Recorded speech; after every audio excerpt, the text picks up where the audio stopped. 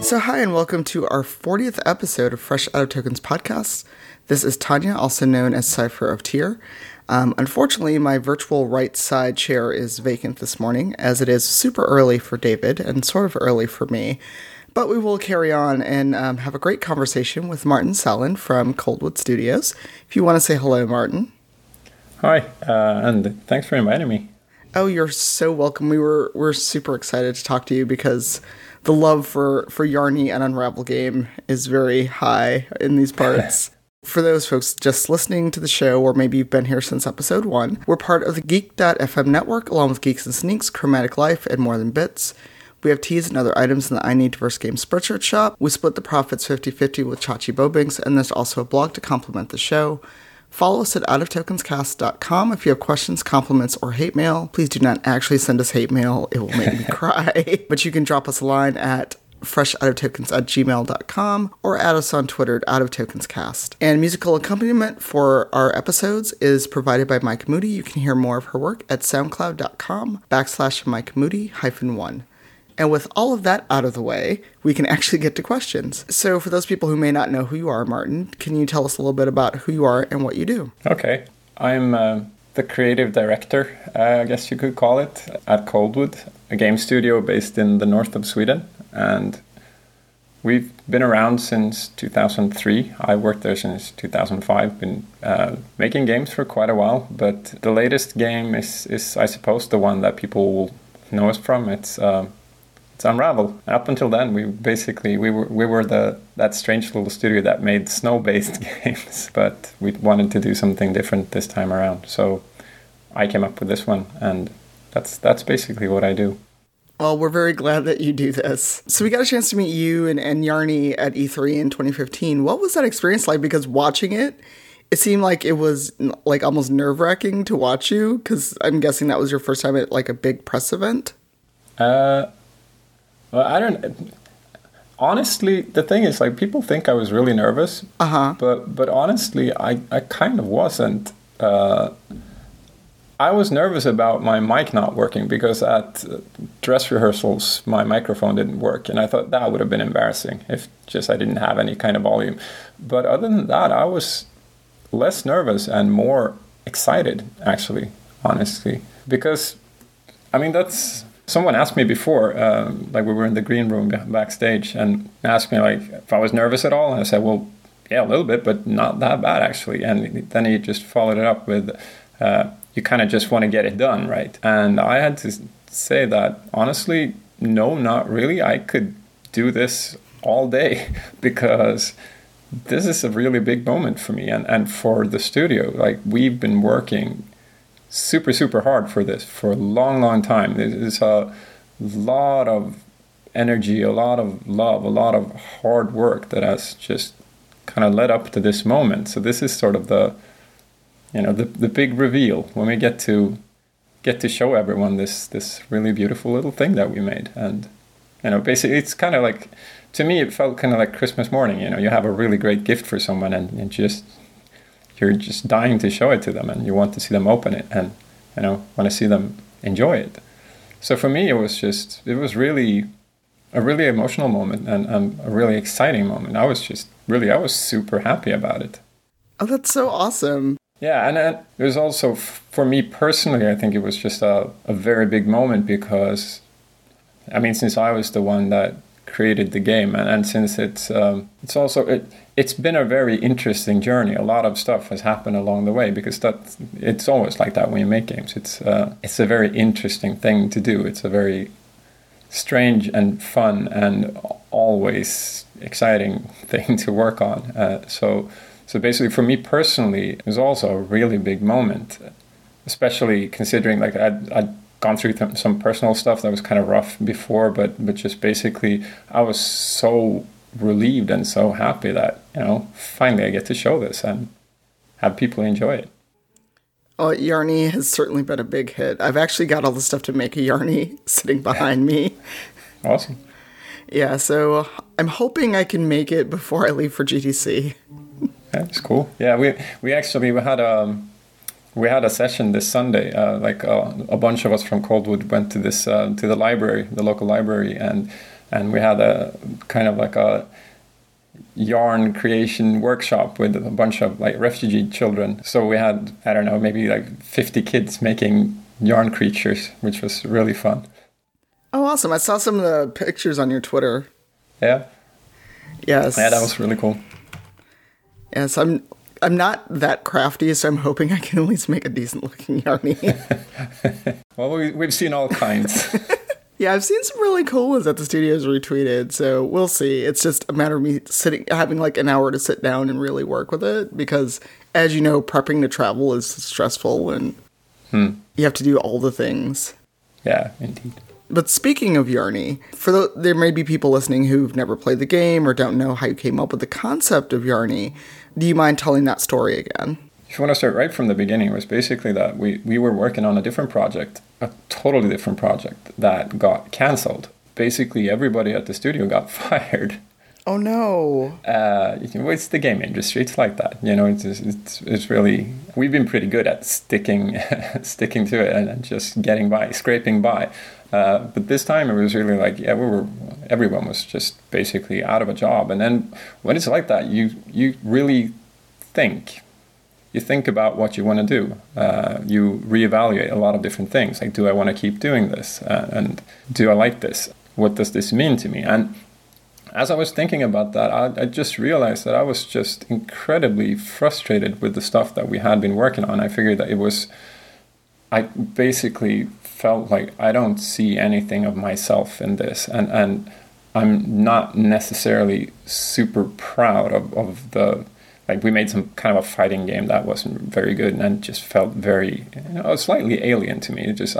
It's fun making games, and it's easy to be kind of pragmatic about it. It's just like, it's nice to work with your friends and do cool things, but at some point you also realize that the stuff you make has to have some kind of like value in itself as well. And what I felt was that we've done a lot of games that weren't really making full use of the medium. It was basically just like these, pointless little time wasters. And I figured that if I want to keep doing this, I want to do something that has a deeper meaning, that's more personal, and that also has more to say and more to give, I suppose. Something that hopefully will leave players a little bit happier after they've played it. So that's where this idea was born from, that as I was thinking about those things, there was a song lyric that popped up in my head about, there's a friend that actually sang a song at a party, and just a line about how you unravel when you're away from the things that you love. So then I got to thinking about, wouldn't it be really cool to make a game that was about love and the bonds between people, where those bonds were real physical things, like yarn. Mm-hmm. And you played as a character that was actually made from yarn.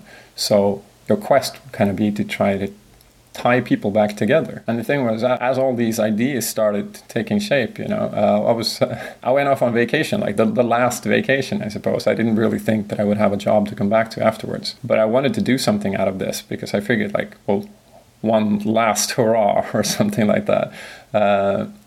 So what I did was... I had this concept, this theme, but I didn't really have a game idea yet. But I figured that if I make that little character, then maybe the game will sort of make itself. I can just act out the game. I can kind of play it out and see what it turns out to be. So I was just basically running around there in the woods trying to scavenge materials and see what I could scrounge up. And so I made a little doll that was like the first one, the posable skeleton was made from wire that I peeled off an anchor cable to an old boat, like really rusty old metal wire. And then I borrowed some yarn from some kid who was camping out nearby, and just made this little doll and ran around with it and posed with it and took pictures of it, and figured that, this would make a really fun game. Well, it is. It's really interesting, especially because the puzzle aspect is more difficult than I really expected. Yeah, I think it's more difficult than a lot of people expected, actually. They look at it and think, like, oh, this is for kids. But it's like, well, some of it is actually kind of hard. Oh, yeah, it's hard. I'm actually stuck on one of the last levels. I was trying to beat it before we talked to you today, and it's just like, you know what? Yarny just has to be safe hanging out on this cliff for a while, because I can't. The part, it's when you're trying to get through where it seems like either acid or toxic waste, and you have to slide down the incline and then climb those ladders of leftover tires. Oh, yeah.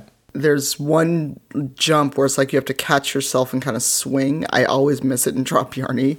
And I'm just like, I'm so sorry. I'm so sorry. Because I feel so bad when I like drown or drop Yarny. And we actually got a question about that from listeners. So how did you kind of come up with those mechanics and deciding like this would be the puzzle mechanic or this would be the puzzle for this level? Because there's so much that comes up. It's like when you stop and think about it, it makes perfect sense. But a lot of times when you're in that moment, you just keep missing the goal. You just want to cuss at poor little Yarny. We came up with a fairly basic moveset. That was basically the stuff that I imagined when I was playing with that doll in the woods. I figured that you should have basically you're stuck. The yarn is stuck to the start of the game. Mm-hmm. So you have that end of the yarn, and then you have the front end of the yarn that you can kind of throw like a little lasso.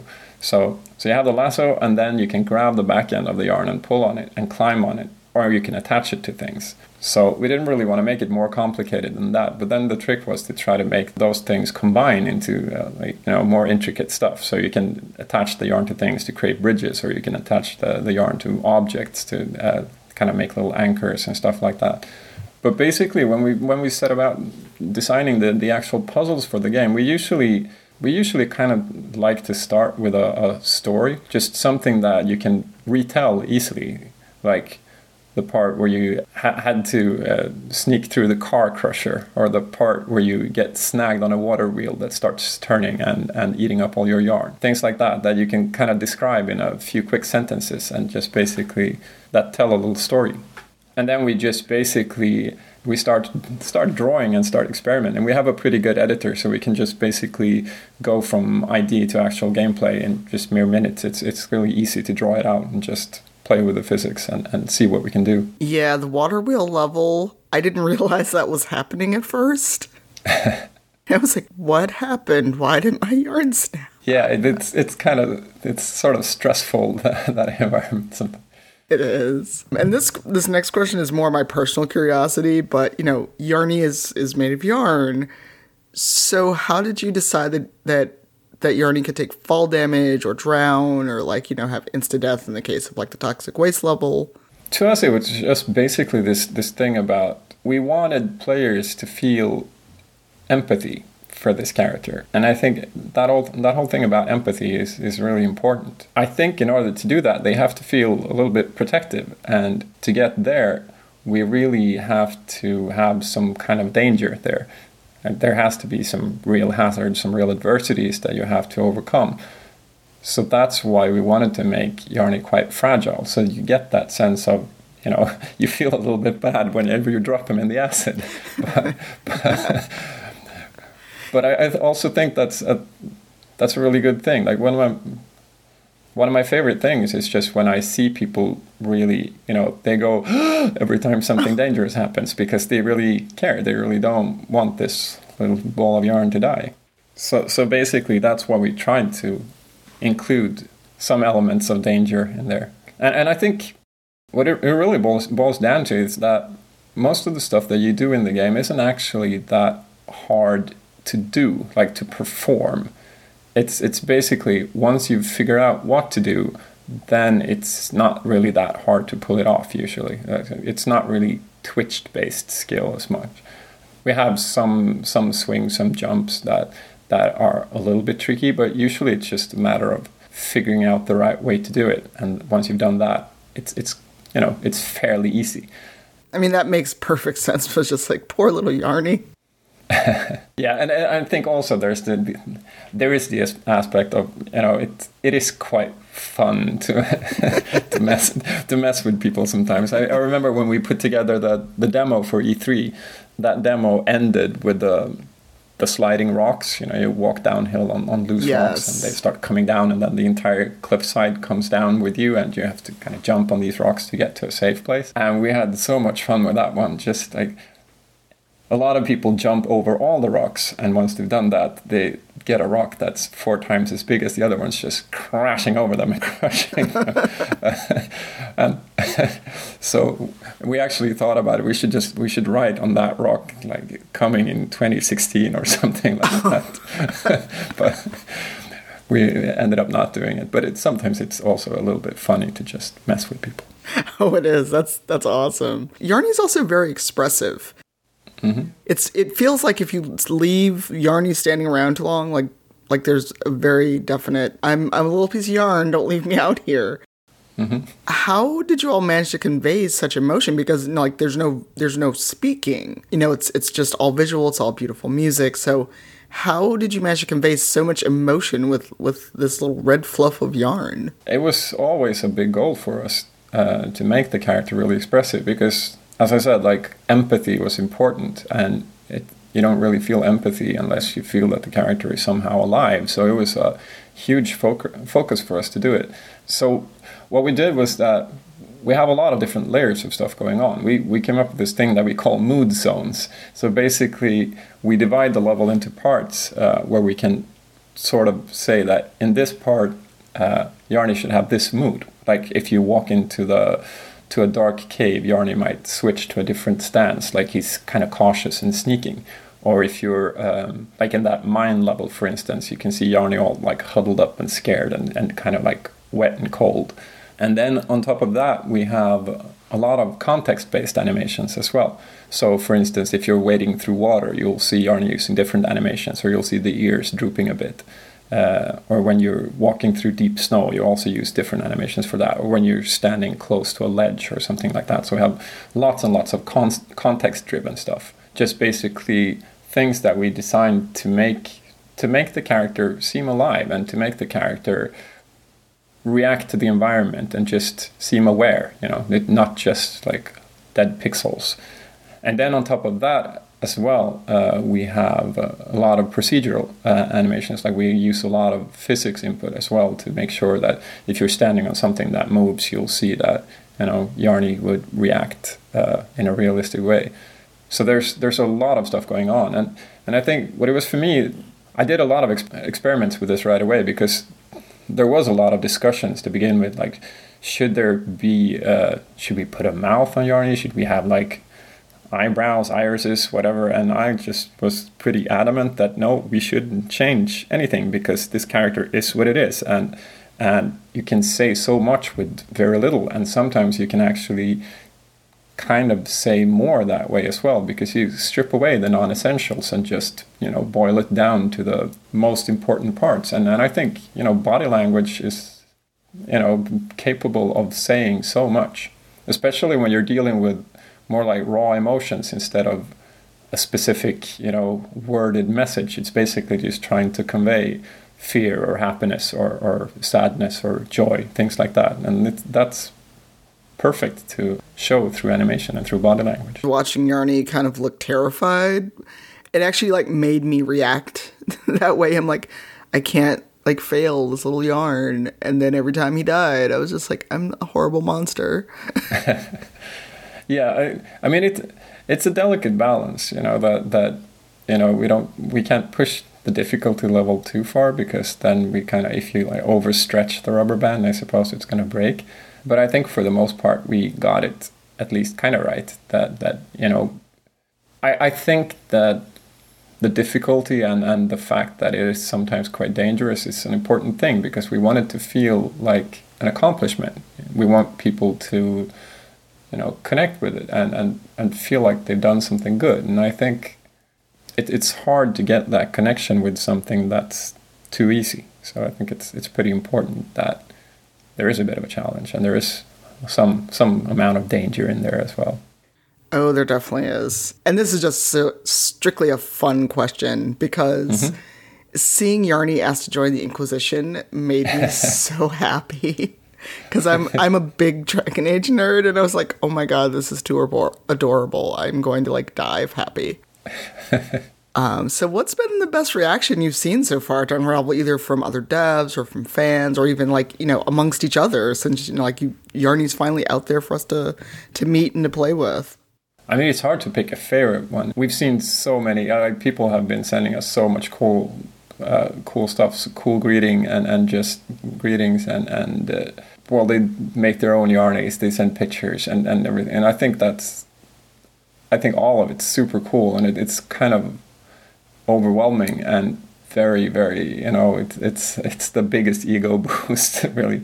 But there's a different level as well, because it just basically, like, one of the things I talked about in that E3 presentation was that I think that games can be really powerful things, that they can mean a lot to people. Even though I don't think every game has to try to do that, I think it's really nice if some games actually kind of go for that goal. And I suppose that maybe those things are the things that move me the most, like the really personal emails or messages that we get sometimes from some people who just tell us that this has really meant a lot to them. This has really helped them through things, because, sometimes, a smile goes a long way.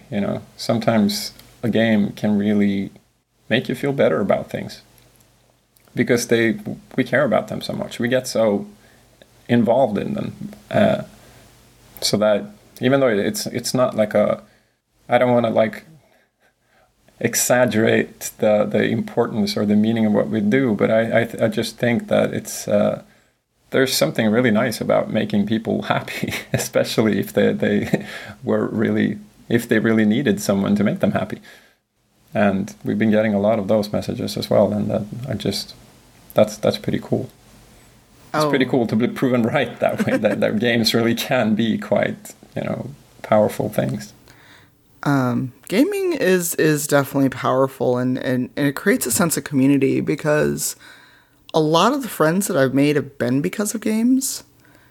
I'm not like this really like sappy person, but I squealed like a 5-year-old when I started playing Unravel, and I streamed it, and this is just me thanking you personally for a game that brought back a lot of the joy I think gaming was missing, at least for me, because making sure this little red fluff of yarn got where he was going safely, and figuring out the story while having such like a beautiful environment to explore, and such, I don't want to say heart-wrenching, because not all the music is heart-wrenching, but heartwarming music to kind of accompany that.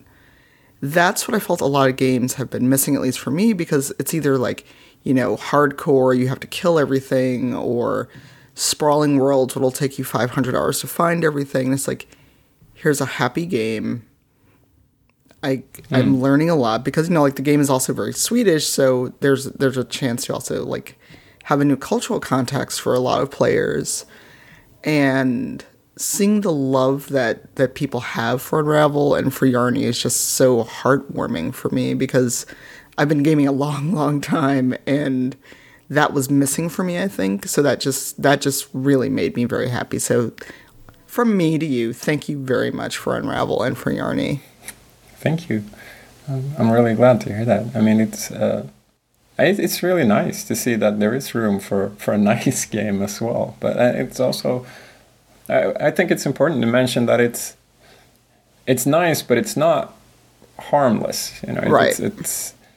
I think actually, like, going back to the question of favorite reactions, I think it's been really fun watching all these YouTube videos that people put out when they play it, and I kind of like seeing them play the end part, because, well, the thing is, like, it does get pretty dark. It does get pretty sad, but it's really, really, really nice to see when people play the last level, and where we just basically, turn everything around. And it's just, some of those reactions have been just absolutely, like, awesome, because it really feels like, yeah, we nailed it. when you hear that, when you like, hear them laughing. That's awesome. Well, I'm definitely going to stream Yarny. Hopefully I can get him out of the acid pit.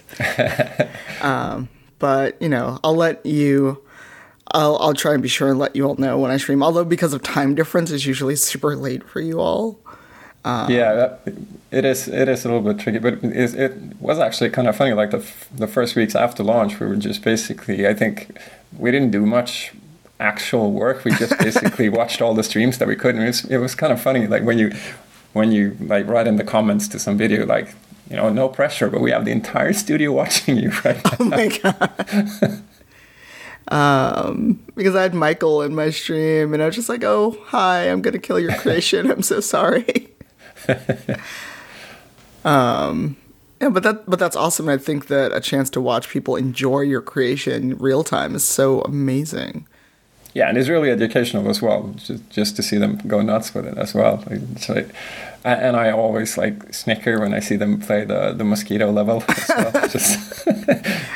So that was really like during playtesting when people were saying like, yeah, the mosquitoes are really annoying. You should do something about this. And I was like, yeah, maybe we should make them slightly more annoying because they are mosquitoes after all. Oh my god. Well, you succeeded. I think that's interesting though. Like I read some piece a couple of weeks ago about just intentional disharmony in games, just using things to create an emotion where you kind of like make jarring or disharmonic gameplay stuff on purpose, just in order to get kind of a point across. Like those mosquitoes. I mean, you can just wave the yarn around and scare them off, but they are also like a huge pain, which is really fun because they're mosquitoes and they're supposed to be incredibly annoying. That's true. And I think it kind of does work as well, like because it really is a relief when you get rid of them. Or like the level that you're playing, when you get to the end of it, it's really, really, really noisy. It's super loud and it's super intense. And then you get that incredible contrast when you finally get to shut everything down and it's just quiet. And it's just such a relief. Moments like that are really cool. And I think you can only kind of get to them by messing with players just a little bit. Well, and it's rewarding. It's like, I finally got through all this. I can take a breath. Yeah, absolutely. So Yarny and Unravel has been amazing, and I'm sure that, you know, you're hard at work doing stuff. And I actually saw this morning that you tweeted that you're hiring a game designer. So kind of what's next for you? And are you just kind of like taking a breather and enjoying things for a minute before you get back to work on whatever's next from Coldwood? I think we've been just doing the breather thing, taking a few weeks to land and just basically evaluate everything and, you know, evaluate the process, evaluate the tools, evaluate the game, watch lots of videos of people playing and finding out all the places where, you know, we could have communicated stuff better, where we could have designed things differently, or where we find bugs or things like that, and just try to improve our process. And whatever happens next is just basically, I guess we'll see. The way I see it is that this game was created under pretty special circumstances, considering like everybody was basically fired, and I took off into the woods and then came back to work with this pretty much, you know, this is what we're going to make, like a complete package, sort of. And I think that's not usually how we do things. I think it's just Coldwood is such a small studio that we really try to collaborate on everything, and that's why I think that this time around, that whatever we do, it's going to be more like we'll all have a big sit down and just try to figure out together what we're going to do. So it's going to be more of it's going to be the collective take on it. Okay. That's so awesome. I wish I had the skills and could speak Swedish. I would so apply. Alas, I do not. But we actually got a lot of questions, and a couple of which we touched on through the course of our conversation. So I'll leave the questions in, but we actually kind of gone over them already. The first set of questions is from Nadia Kafis, who rather enjoys watching me stream Yarny because basically she likes to hear me scream when I drop him into things. And she's finished through the game, so a lot of times she'll be like, okay, I know you don't like backseat gaming, but you've been on the same part for 20 minutes. Let me help you. But she wants to know, how many design iterations did Yarny go through before he was finalized into the character that we wound up playing? I would say, depending on how you look at it, 1. Basically, what I did was I made that thing and I really bonded with it and figured, like, I like this character. I like this a lot. And it feels like this character has a soul, in a way. I think, like, everything you make has some kind of a soul, but sometimes, that notice that there's something really special about it. And so basically I didn't want to change it because I figured, like, it would be almost rude in a way. Because sometimes when you have a day like the day that I had when I made that first concept, it just basically feels like, I don't know, it's sort of like luck is smiling at you.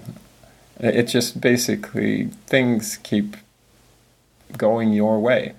And I was just basically rolling with it and figuring, like, things are working out so great that I'm just going to follow this feeling and see where it leads and just basically, I don't know, follow karma or whatever. It sounds a bit cheesy to say, but that was basic. That's how I felt at the time, that, I was just finding finished pieces and putting one after the other and just, this is really cool. So that's why I was really, really adamant that we weren't going to change it at all. Because when people were saying, like, well, we should put eyebrows on, we should put a mouth on, or we should change the color, we should do whatever, put a nose on it. And I just said that no, we shouldn't, because this thing already is something. This character is what it is, and we aren't going to change it. Even though we could probably make it more perfect, more whatever, we won't, because it has a soul already. It is a thing already, and we're not going to mess with it. So basically, the only thing that we did was that I made one more iteration that was made from proper armature wire instead of that anchor wire, because it was really hard to work with. So I made one that was like more of a stunt yarny or something like that. And that was the only iteration that we made, really. Okay, that's awesome. And then her other question that we didn't already address was, crabs, birds, machinery, electrocution, you monsters. Seriously, though, how difficult was it to animate the grisly death/fail scenes? It was more like fun, actually. I think that we might have gone a little bit overboard with the lemming, because I think that it must be one of the longest death sequences in all of gaming. It's like you can see the lemming chew you and digest you and basically move on with its life before you're done. It's a really, really long sequence, but it sort of had to stay the way it was, because we didn't have time to redo it. But other than that, I think it's kind of fun in a way, because the goal is to avoid those things. But if they do happen, there has to be some kind of like payoff, so that even failing is fun. So basically that's why we sort of secretly enjoyed it, actually. Because I think failure in games is a hard thing to do. It's just, we had a discussion about that just last week. Like, should we even die? Should we have a game where it's possible to die? Or should we make different ways to fail? And then we figured, like, well, at least I think that we could have gone a different direction, but I'm pretty happy that we did take it in this direction, because I like that there is a danger there. I like that there is a sense of gravity to everything. Like that, that the quest you're on is something that's, it's a little bit scary, but it's worth fighting through. And I think if it had been entirely harmless and safe, I'm not sure it would have been as special for the people who actually make it through the whole thing. Yeah, because without the danger of failure, you're like, oh, well, I know I won't die. I'll just keep doing this over and over, and it won't matter. Yeah, absolutely. I mean, it is a balance, of course, because sometimes, in some cases, death is really, really frustrating. But we try to we play tested quite a lot beforehand, so we sort of knew the places where people would risk failure and just basically try to figure out ways around them, so just to minimize frustration. Yeah, although the first time the crab got me, I shrieked.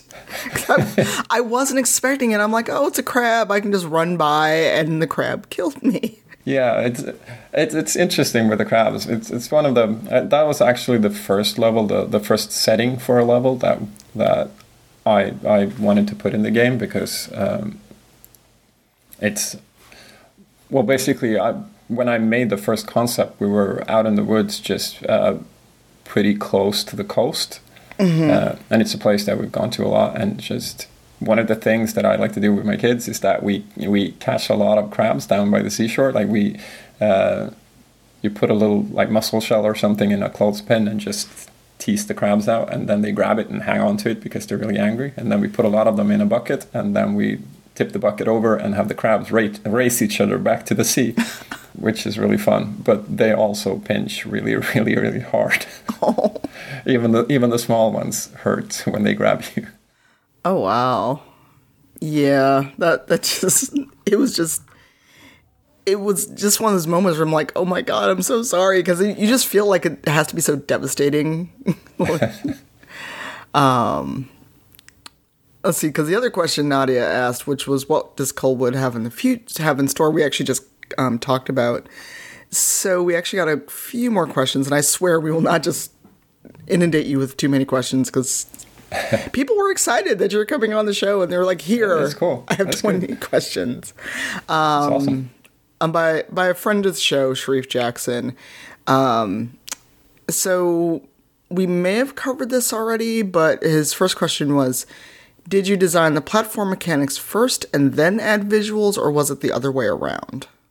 It was a little bit of both, but usually we start with some kind of a story, like a sentence, and sometimes some other times it's just someone has an idea for something that's really cool and visually spectacular, and then we figure out an idea around that.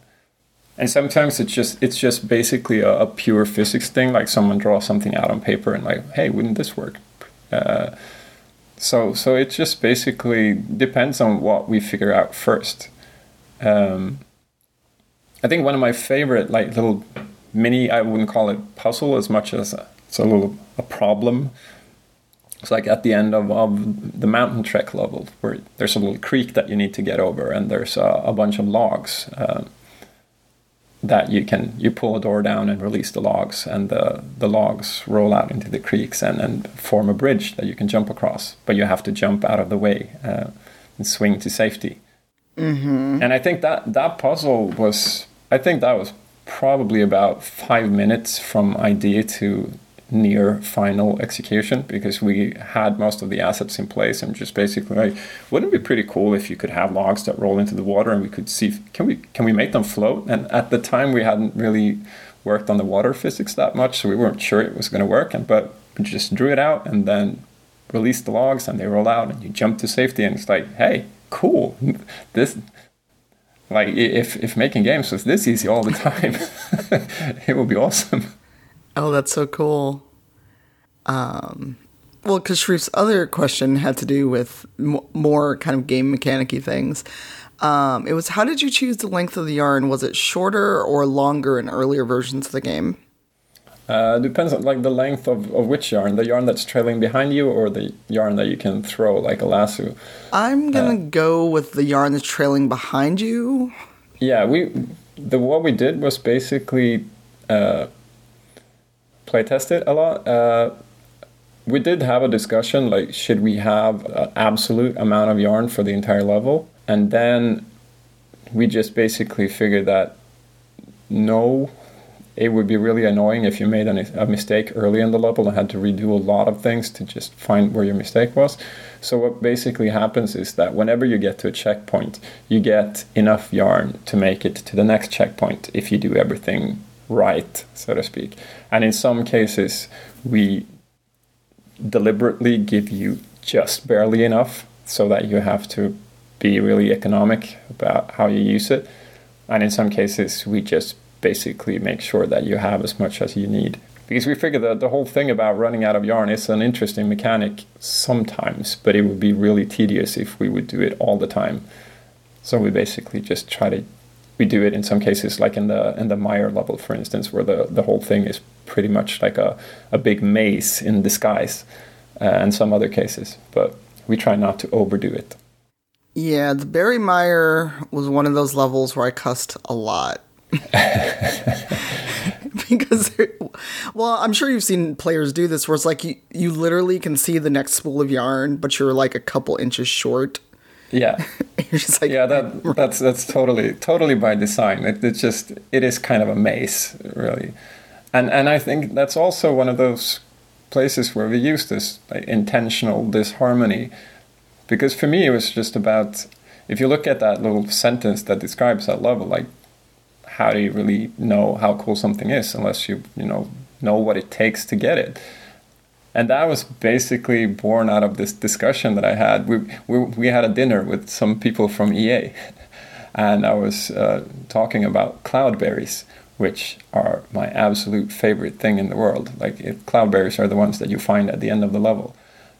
And she was like, yeah, they're all right. And then I started to think about it, and I realized that I think one of the reasons that why I love them so much is that, my mom dragged me out into the mire when I was a kid and just like, let's pick berries. And then it feels like you walk forever and ever and get nowhere and find nothing, and you're eaten alive by mosquitoes, and you're wet and you're cold and you're miserable. And then you finally find these things, and it's awesome, and it's the most wonderful berry in the world, and it tastes like everything you ever dreamed of. But if you didn't have that experience before that, then you might not know just how cool it is. So that's basically what that was all about. Just trying to make a level that is a bit frustrating, that is a bit annoying, but it's such a payoff when you get through it all. Yep. Oh, I cheered when I got through that level. Yeah, it is a relief. Yeah. And then you go to the railroad tracks, and then you hate life. You don't actually hate life, but it was way more challenging than I expected. And then Sharif's last question was, have you played Yoshi's Woolly World, and if so, what did you think? I haven't actually. I've seen videos of it, but I haven't really played it. It was kind of funny because I think it was at E3 that a reporter asked me, like, well, what do you think about Yoshi's Woolly World? And I said, what, you mean Kirby's Epic Yarn? He's like, no, Woolly World. And I'm like, what's that? And it's one of those things that it feels rehearsed, but it was really like, I hadn't seen it, and I haven't played it yet. But okay. I don't know, it looks nice, I guess. Okay. No pressure. I mean, I'm sure Sharif asked because, hey, yarn game and another yarn game. So Callie has one question, which was, could there ever be another game featuring Yarny, or did Unravel cover everything that needed to be said for this character? I think, I don't know, it's we haven't really discussed it super much, but I kind of feel like this about it. I feel that I'm a big fan of closure, that you make people feel like they've really accomplished something. Mm-hmm. I think it's nice with open-ended games and games that leave you kind of curious about some things, but I think it has to feel like I made it to the end of the quest and I actually, I did some proper good. And that's why I think that I think it's important to just let a story be finished at some point. Oh, if only Hollywood could learn that lesson. Because I mean, I had really fun making this, and I think there's definitely cool things you can do with this mechanic. I just don't want to make Old Lady 2 that does a different thing. You won't get Yarny coming back for revenge or anything. And then Jay had a question about what was it like to create such detailed digital versions of real-life environments? It was pretty awesome. It was an idea that I had really early on, that I was having so much fun taking those first pictures of Yarny and just running around my favorite place and finding cool things to just take pictures of and try to create gameplay of. So I kind of figured, like, well, let's make the entire game like that. Let's keep doing that. Let's just base everything on the places that matter the most to us, or that has the most to say. So we went on all these like super cool field trips, just bunch of people with a bunch of cameras and just crawling around in the moss and taking pictures of mushrooms and things, and it was really, really fun. And especially when we started to put it all together and just realize that, you know, this looks awesome. This is going to turn out really cool. Overabundance of nice things to just populate this world with. It's like, let's have more flowers, let's have more leaves, let's have more mushrooms, let's have more of everything, and just go nuts with it. It's kind of nice when you get to take your own backyard and try to show it off to everyone and just make it look as nice as humanly possible. Oh, it's gorgeous. It made me really want to visit Sweden even more, because I've got a couple friends I made through gaming, and I keep saying like, oh, I want to come visit, and I'm just like, okay, now I want to be a nerd and make a Yarny and come visit Sweden. So should be fun. And I think it's I mean, it was really cool. Like, we had a film crew over from Los Angeles to shoot a behind the scenes video with us, and that was really fun. Like, I was telling them about this. It's called allemansrätten, which we have in Sweden. Like, basically, it means that nature should belong to everyone. Everyone can go anywhere and just do anything, as long as we're like respectful and don't break anything. So I was telling him about, well, of course we can pick berries. You can pick berries anywhere. And blueberries were in season. So he was like, wow, that's awesome. And he started picking blueberries and just basically wandered off into the woods. And we were starting to wonder if we were ever going to see him again, because he was gone for like 90 minutes or something like that, and came back with his hands all blue and his lips all blue, like a 10-year-old. It was really fun. That's so cute. Yeah, that would be me. I think that's also one of the things that's worth mentioning about the game, is that we didn't necessarily set out to recreate things exactly, you know, how they look. It was more about trying to capture how they feel. It's like in the Barrymire, you should be super annoyed by the mosquitoes, or when you're playing in the new snow on winter sun, it should feel just as, you know, sparkling, bright, and awesome and fun. So just, you know, trying to recreate the same emotions that you would feel visiting the actual places. Awesome. All right, so we've only got a couple questions left, and I swear we'll be done soon. No worries. So from our friend Tim, Thane 1982, he asked about the soundtrack, and he said it's perfect all the way through and through. And are there any plans to release it for sale? I am currently trying to make that happen, so we'll see, hopefully. But basically, I would say that if keep watching either my Twitter or the Unravel Game Twitter, or just UnravelGame.com or something like that, because there might be an announcement. I'm just trying to push the right buttons and you know, awesome, find the right leverage, because I want one too. I will happily buy one, I'm sure, with a lot of other people. So Tim is also a big BioWare fan like I am, and wanted to know, is Yarny officially part of the Inquisition now, and will he be traveling to Tevinter? We will see what happens, but it was really nice that Yarny could apply. We'll see.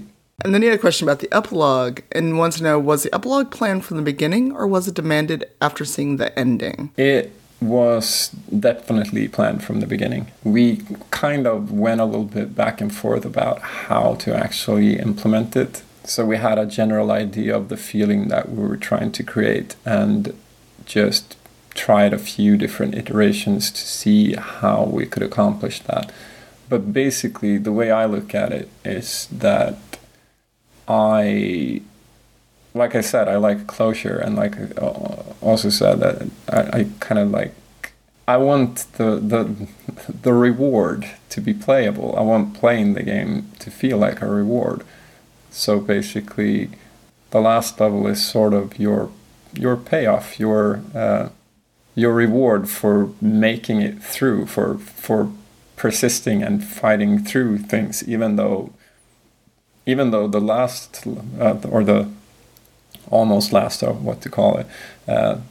Even though that level is pretty grim, I think that epilogue is just what kind of makes it all worth it. Well, I will, I look forward to seeing the epilogue. I'm hoping I'm toward the end, but that level with the acid is really rough. Yeah, just remember that you can always make those jumps a little bit simpler by just tying onto things, like using the yarn as a safety line.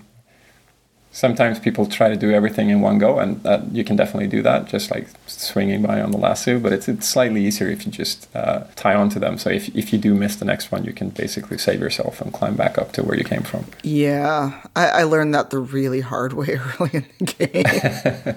And then Tim's last question, we actually covered quite a bit, but I just wanted to read it out because he had asked in his group of questions about a deliberate attempt to make players want to protect Journey, which we covered in depth, but I just wanted to make sure that he knew that we got that question. So we usually close out the show with talking about what we've been playing / reading, and since you're the guest, what have you been playing these days? I have been playing through Life is Strange, actually. I played the first episode a long time ago, but then I figured there are 4 more episodes. So I've been playing those a lot lately. And it's really nice, actually. I'm not always a big fan of the actual dialogue, but I think that the tone and the mood of the thing is really nice. And so it's pretty cool. I finished it. I have many thoughts about the game, not all of them kind, but it's interesting. I liked it, but I wish that there had been a lot. I wish the dialogue had not seemed so stilted. Yeah. It's kind of like you have to think around it sometimes, but it just you can kind of see what they were going for, and so I think I appreciate the effort. Yeah, and that's about where I'm at. That's where I've decided I'm settled with the game. I appreciate the effort. I'm glad we have a game with young women protagonists, but the dialogue almost took me out of it to a point. Yeah, it can definitely do that. And then, have you been playing or reading anything else, or is that pretty much it lately? I've been playing a little bit of Firewatch as well, which is sort of the other way around. I think the dialogue is just exquisite. I think the dialogue is really good. I'm not super sold about the gameplay as such. I think it's sort of like a big long corridor where you occasionally click at things, but it's worth playing just for the dialogue because I think it's really well written and really well acted. So cool. Well, as for me, I've been playing Unravel unsuccessfully lately. I played Solstice by Moa Cube. It's a very, very well done visual novel, and your characters are actually by default people of color, so that made me super happy. Mm-hmm. And I always go back to Dragon Age Inquisition because I'm a big nerd for BioWare.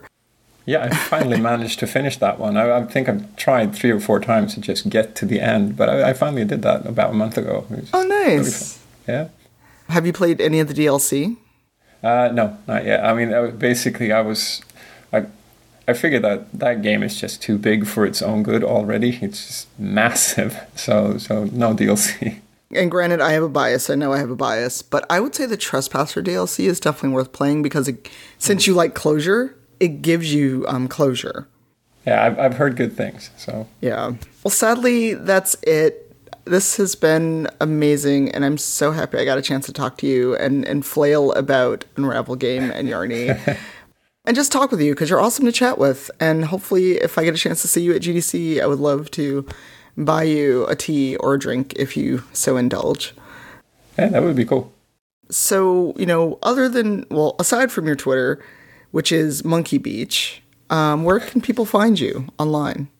Well, there's the Coldwood Twitter as well, and it was really interesting. Just the other day, we're trying to tweet out this job ads that we're going to post because we're hiring some people, and then I realized, well, we haven't updated this page in 8 or 9 years or something. Just maybe we should just put a big sign on top that says we're not actually out of business. We just have a really shitty web page. But so there's that one. I have a very rarely updated Tumblr as well, which was also really funny because I really, for some reason, I never really could foresee the reaction from E3 that people would dig up all this stuff from the internet. So now suddenly, like the stuff that you wrote for your friends or something like that, like you've imagined that 10 or less people would ever read this, and then suddenly like 1,000 people have read it, and then it's really, you see things in a very different light then. Oh, wow. Yeah, Tumblr's interesting, but, you know, if you go on, whenever you go on Tumblr, there's a lot of awesome Yarny fan art to see.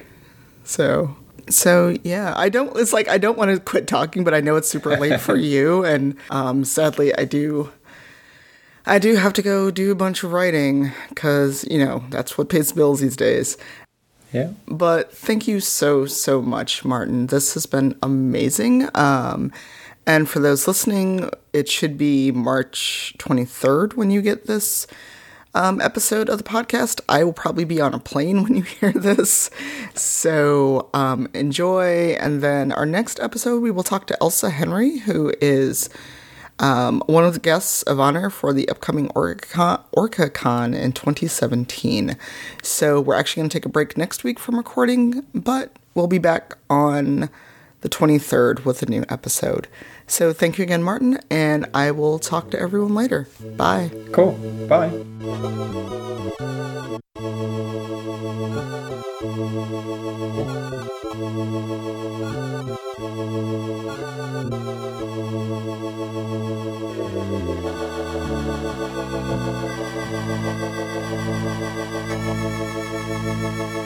Bye.